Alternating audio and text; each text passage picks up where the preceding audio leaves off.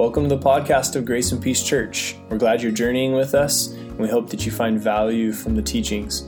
If you'd like to connect or support the mission of Grace and Peace Church, check us out at graceandpeacechurch.org or find us on Instagram or Facebook. Grace and Peace. All right. Well, we are in a sermon series where we're going through the book of Mark, and it is I want to say verse by verse, but like thought by thought kind of thing, because sometimes we'll unpack stuff a little bit more than we normally do, and sometimes we'll go more in depth, and sometimes we move a little faster, but we are months into this, and we're only in chapter 10. Chris and I were joking about it, like, are we still in chapter 10? Like, we've been in chapter 10 for a month, I think. But this is the last little passage that we see here, and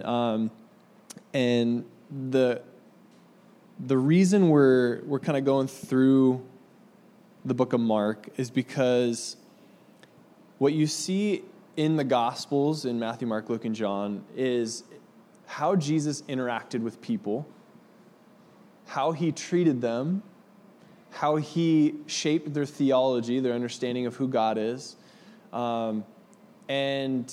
And I think there's a lot to learn, right? As we read the Gospels, I think you could stay in the Gospels all of your life and still pick out new things and learn new things about what Jesus does and how he interacts with people. And so what we're doing is we're calling this Walk With Me, coming from Jesus' perspective, that we're walking with Jesus and we're watching how he treats people, how he responds to their questions. And one of the questions here is a blind man that wants to be healed. And my question to you right off the bat is, what do you want Jesus to do for you?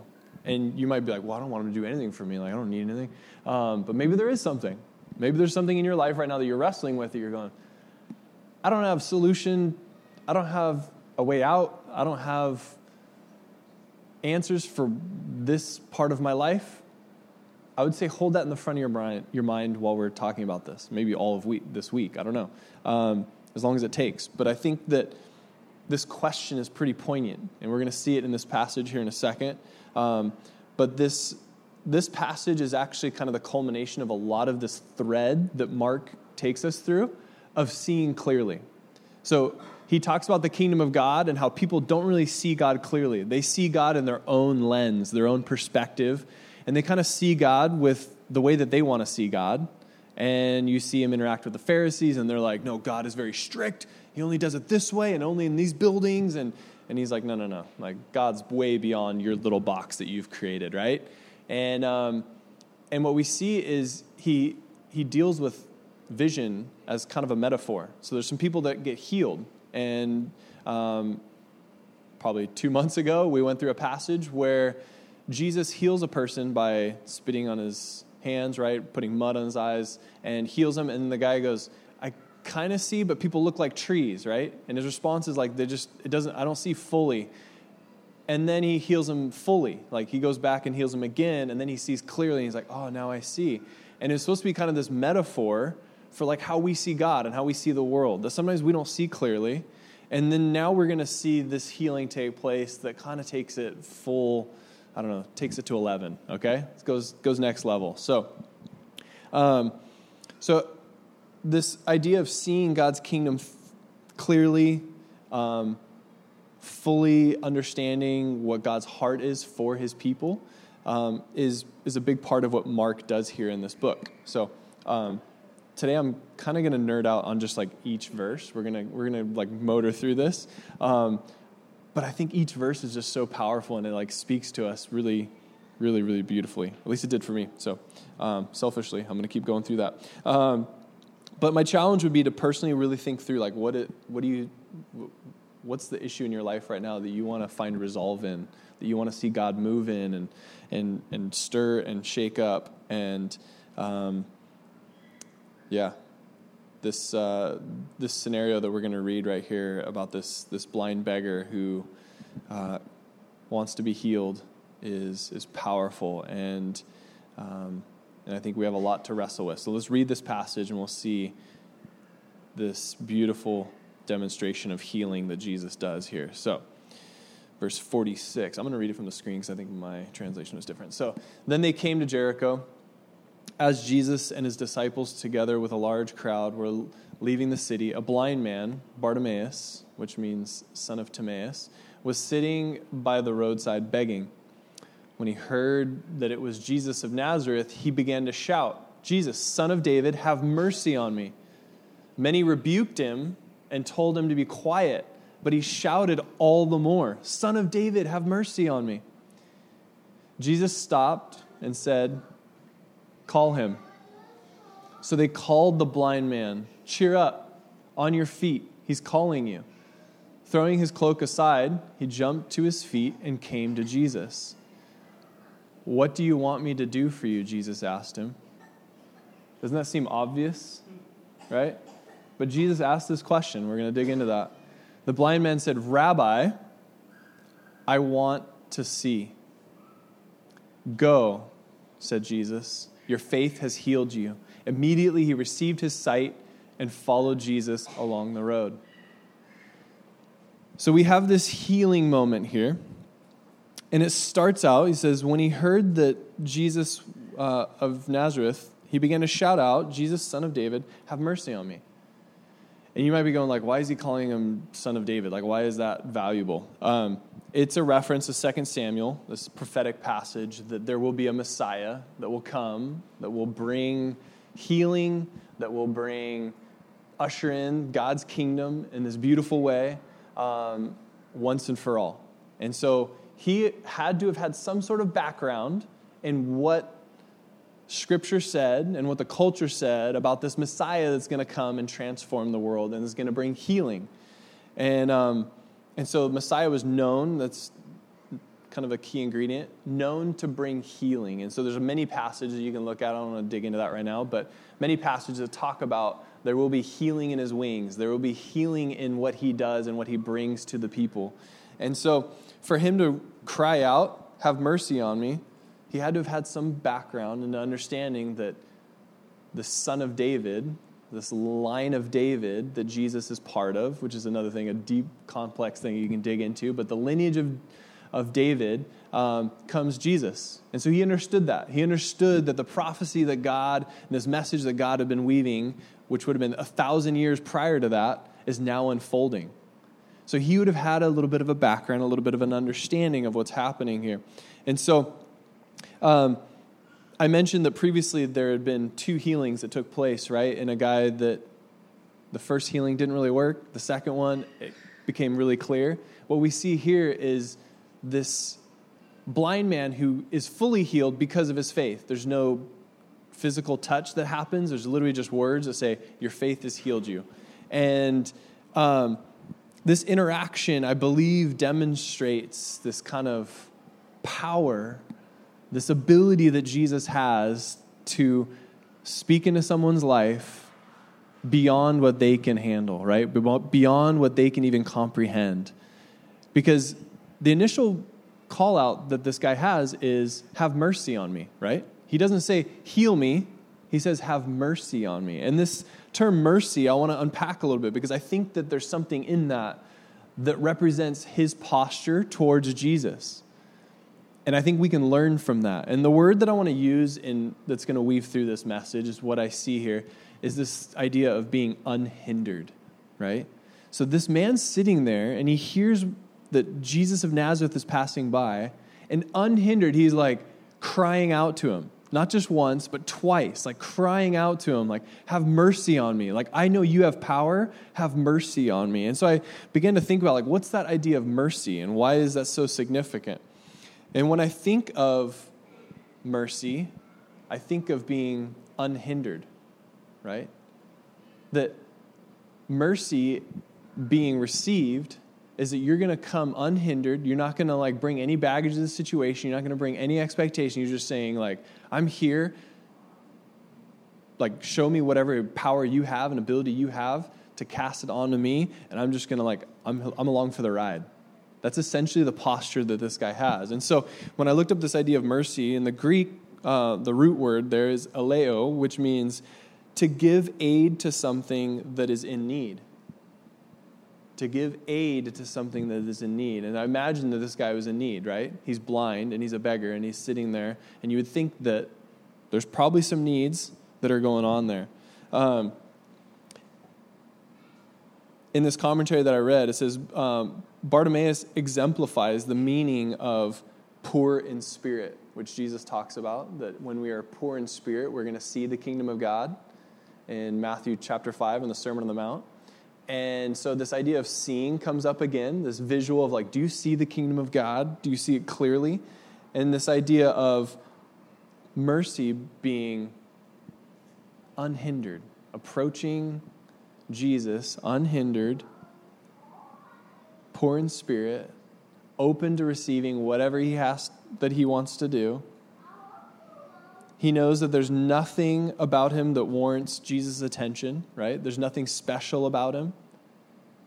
But what does that tell us about Jesus?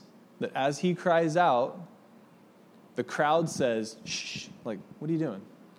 But Jesus is like, wait, I heard someone cry out. He recognized it. What does that tell us about what Jesus hears in our lives? What does that tell us about the things that Jesus cares about? The crowd could care less. They were like, no, you're blind beggar. Like, we take priority here. And what you see here is that he is receiving favor in a situation, in a culture, in a world where he normally wouldn't receive any favor, right? If he received a lot of favor, he probably wouldn't be on the side of the road. But yet, Jesus hears him and wants to bring healing. And again, he's unhindered. In verse 48, it says, many rebuked him and told him to be quiet, but he shouted all the more, Son of David, have mercy on me. Everybody else is saying, hey, pipe down in the back. And he just keeps trying. He's like, no, I know what this guy's capable of. I know who this Messiah is. I know what's going on here. And what I want to say is the crowd doesn't typically know what's best and typically doesn't have your best interest in mind. Ever felt that way? That culture and the world and the people around us don't always have our best interest in mind. Right? The crowd there is just, they're thinking about themselves. And what they're saying is like, no, like, pipe down in the back. Like, you need to be quiet. They had their agenda. They were like, we're going to be close to Jesus. We're going to learn from Jesus. We're following him. We're being obedient. We're doing the Christian thing we're supposed to do, right? And yet they're missing the point, and they're like, be quiet. And Jesus is like, no, like, I heard somebody. What's going on here? And I would just be mindful that there are going to be voices, there are going to be things in our lives, and maybe it'll take some reflection this week to recognize what that crowd looks like.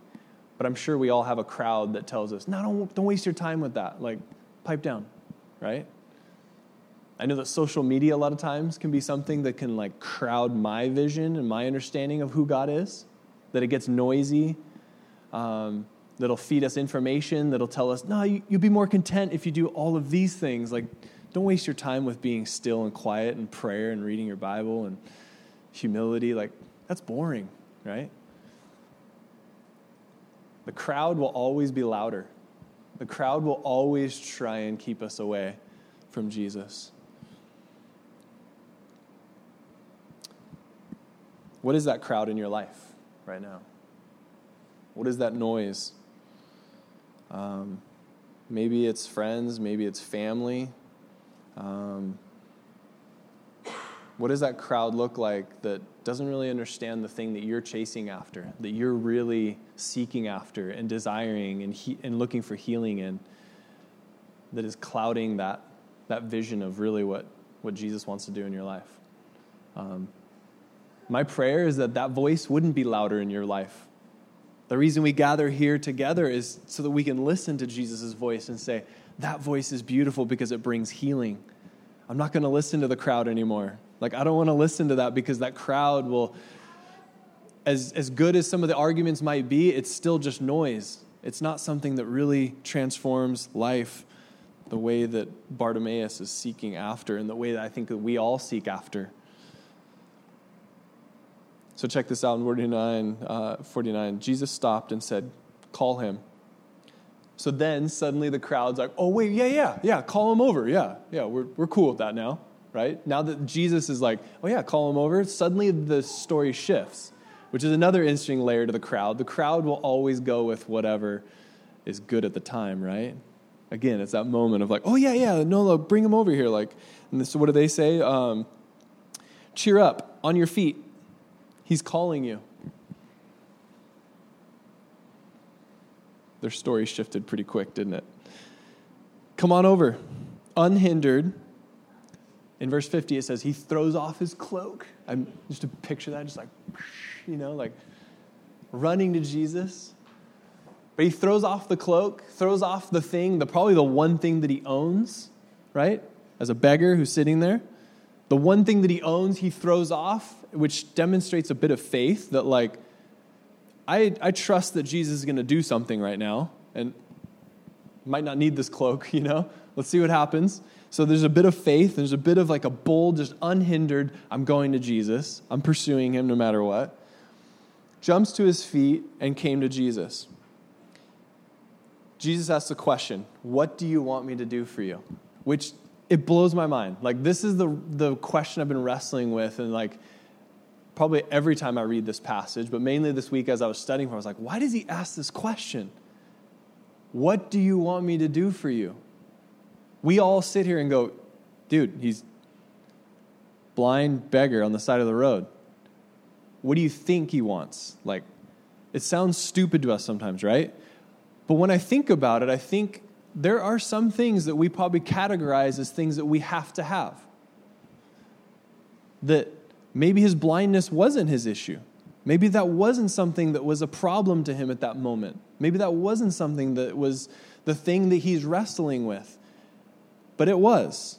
But Jesus is sensitive enough to say, what do you really want? Because maybe he didn't want that taken away. Maybe he didn't care. That was like, it's not an issue. But he answers with, I want to have sight.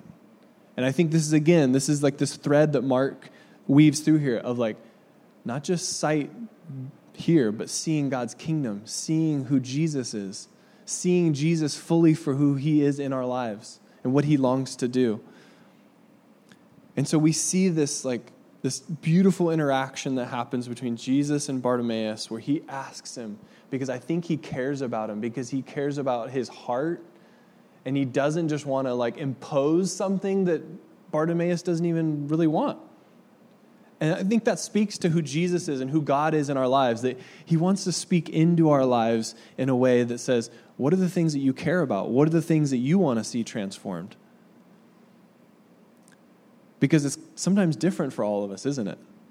But that shows the relational aspect of God, that God isn't just here to like slam some kind of new like theology on you, some kind of new way of living. It's like, no, what do you want? Like deep down in your heart, really, what do you want to see happen in this world?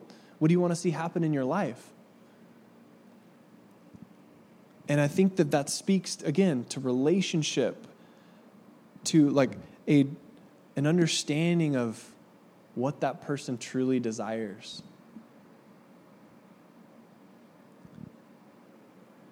He responds with rabbi. Rabbi would have been a term in that day signifying teacher, somebody who you want to learn from. So his response is, I want to learn from you. Rabbi who knows way more than I do. Again, unhindered, humility, that idea of him asking for mercy. His posture to Jesus is saying, Rabbi, teach me, like show me this beautiful way of life, right? He says, Rabbi, I want to see. So he comes to him with this humility, this approach that just says, Rabbi, you're my teacher. You're the one that's going to show me the way of life. I want to follow you. I want to commit to you, but I want to see. This is a beautiful contrast to the passage we read a couple weeks ago where a rich young ruler comes to Jesus and says, what do I need to do? I've done everything to be the perfect Christian. I go to church every Sunday. I do my thing. Like I'm committed to helping people and loving people. But then Jesus says, sell all your possessions and give it to the poor and come follow me. And the guy goes away sad, right? The guy goes away disappointed, bummed, like, I can't do it.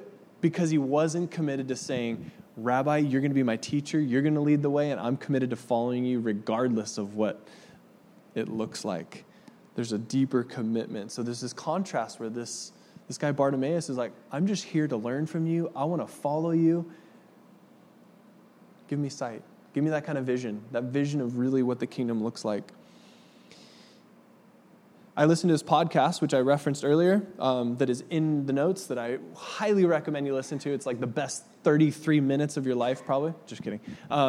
It'll rock your world. It'll challenge the way you think about the tension that we live in. I mentioned the very beginning, we all have something that we want to see healing in our lives, right? We all have something that we wrestle with that is a challenge in our lives, that is difficult, that we maybe don't have answers in.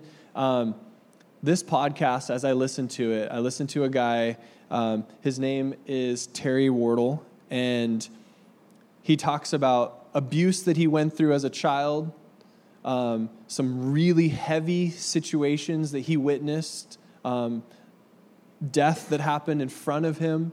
And he talks about how he handled these very difficult situations in his life and this journey of going through abuse and all those things and kind of wrestling with like, why would you allow me to go through those things, God? You know, wrestling with those kind of questions of like, why does this happen, right? And many of us have those questions in our lives where why did this happen to me? Or why did this happen to so-and-so? Like, why is there evil in this world? And what he began to realize over the years of journeying and developing in his relationship with God is that he understood that he had to have a shift from going from knowing God, like intellectually, to having a relationship with God. And once he began to see God's heart, he began to see that was shaping him in a way, that those really tragic, difficult situations shaped him in a way to be more empathetic, more loving, more kind, more like Jesus. And I just thought it was interesting to hear that and begin to hear that the heart of God, the heart of Jesus is that transformation. And I think that's what's so beautiful about the question that Jesus poses to Bartimaeus is, what do you want me to do for you? He poses relationship. He doesn't say, I have the answers. I'm your rabbi. I'm Jesus. He could have laid out, all kinds of like, here's the greatest commandment, right? Like, here's what you need to do. What he did was he asked him, what do you desire? What do you really want to see happen in this world? And he began to start this relationship where now he understands God's heart a little bit more for healing, for new life. And so what I want to do is begin to show you an example of somebody who serves here at Grace and Peace. She's actually not here this Sunday, which is why I had to pre-record this little video that you're going to watch here in a second. Bailey serves in our nursery area, and she's been doing that for a while, and just an awesome example of somebody who I think like is just surrendered to following Jesus. I've known her ever since I think she was like probably 9, many, many years, and I've watched her surrender her life over and over and say like, what do you want me to do with my life, God? Where do you want me to go? And when I talk to her and have conversations with her, I see that she's wrapped up in this relationship with Jesus that comes out of the same posture that I see in Bartimaeus, where it's just like, have mercy on me. Like, I want to follow you. Because the final response that you see Bartimaeus make here is he dropped everything and follows him, follows Jesus, like commits to being part of what Jesus is doing and surrendering to this life of like journeying with him. And I want you guys to hear Bailey's heart, because she's actually going to be going on mission with YWAM in the fall, and we as a church want to be praying for her. And so I thought it'd be cool for you guys to hear a little bit of her story. All right. Well, I'm sitting here with Bailey, who volunteers and helps out in our nursery at GP. And as Carissa and I were talking about kind of this message and doing our sermon prep, I just thought it'd be really cool for you guys all to hear Bailey's story and what she's doing. And so Bailey intro who you are real quick and give us a kind of some background on what you're going to be doing this fall, when and where and what you're doing. Well, hello, I'm Bailey, and this fall I'm actually doing a DTS, and it's basically a 6 month kind of missionary training. So 3 months is based in Yosemite, where I'll be learning how God speaks to me and just what God has in store for my life, basically, in a way. And then the rest of the 3 months we're going on an outreach. So it's either one of the 5 focus nations, which is Lebanon, Thailand, Nepal, Japan, and somewhere in the Himalayas, where we just get to reach out to the people and connect and just do missions that way. So nice. And just serve whatever community, wherever they send you and wherever God takes you there. Yeah. That's awesome. That is really cool. Definitely a leap of faith, though, because I do not know where we're going on outreach. That's great, though. I love that you're just willing just to jump in and say, hey, I'm going to go and charge into it. I know a little bit of your story, but nobody else, a lot of the other people aren't going to really know this, but because I think I've known of you at least for probably 10 years. So I've known you since you were real little. And Carissa mentioned that when you were in children's camp, there was some commitments that you made, even talking about being a missionary when you were real little. Do you remember any of that stuff? I mean, I've always had my heart set on missions.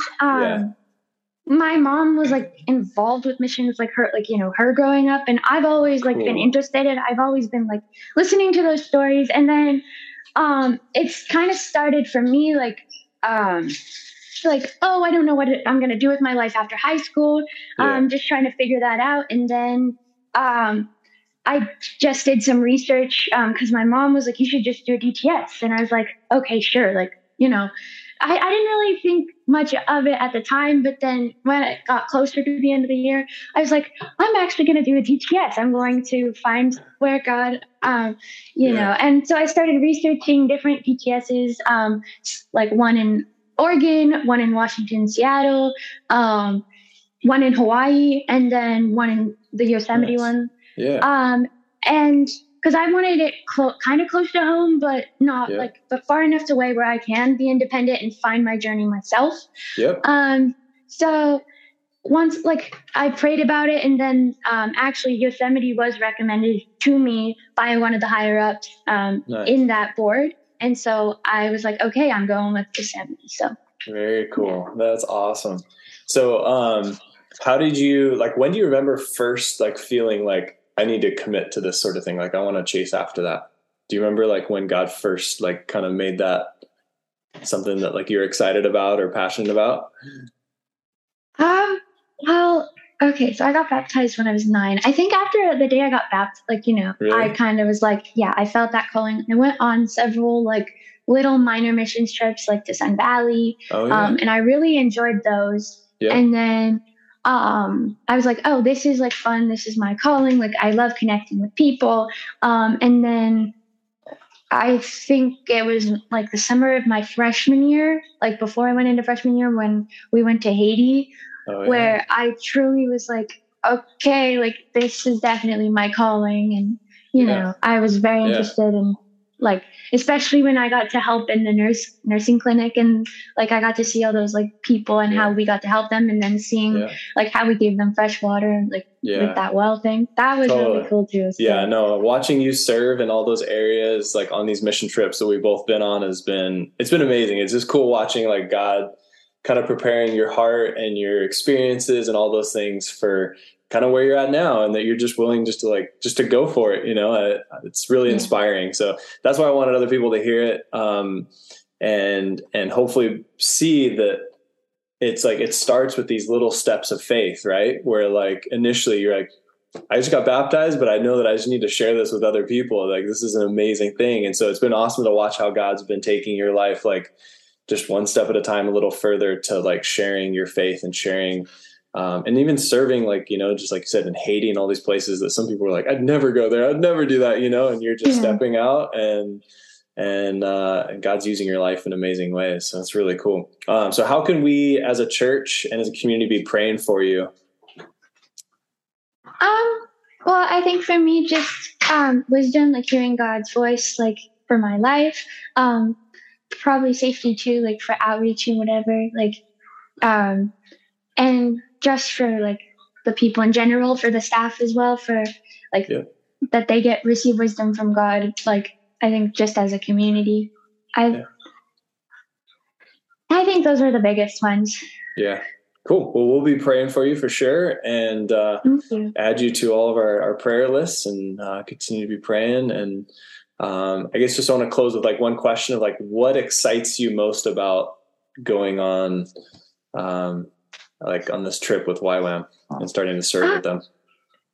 I think it's honestly the independence, like the fact that I get to leave home and it's exciting. And then also that I get to travel and I get to meet new people and I just get to be out of my element. Because I am definitely a homebody. I don't get out much. So I think having that, like, you know, I don't want to say forced, but like kind of like, you know, social like interactions, like where I can create my own story as like becoming an adult, and it's going to be my journey and not other people like putting it on me. So I think that's what I'm most excited about. And outreach, I'm really excited to see where they send me. I hope it's Japan. I really hope it's Japan. But that's great. I love your heart for ministry, and it's just inspiring to hear all this. And so thank you for taking the time to share. And we'll definitely be in prayer, and looking forward to what God's going to do through your life and through I think your obedience and your just excitement just to go, I'm going to step out, and this might be awkward, different, uncomfortable, whatever. I don't know, but it's cool that you have that kind of faith. So keep charging. Thank you.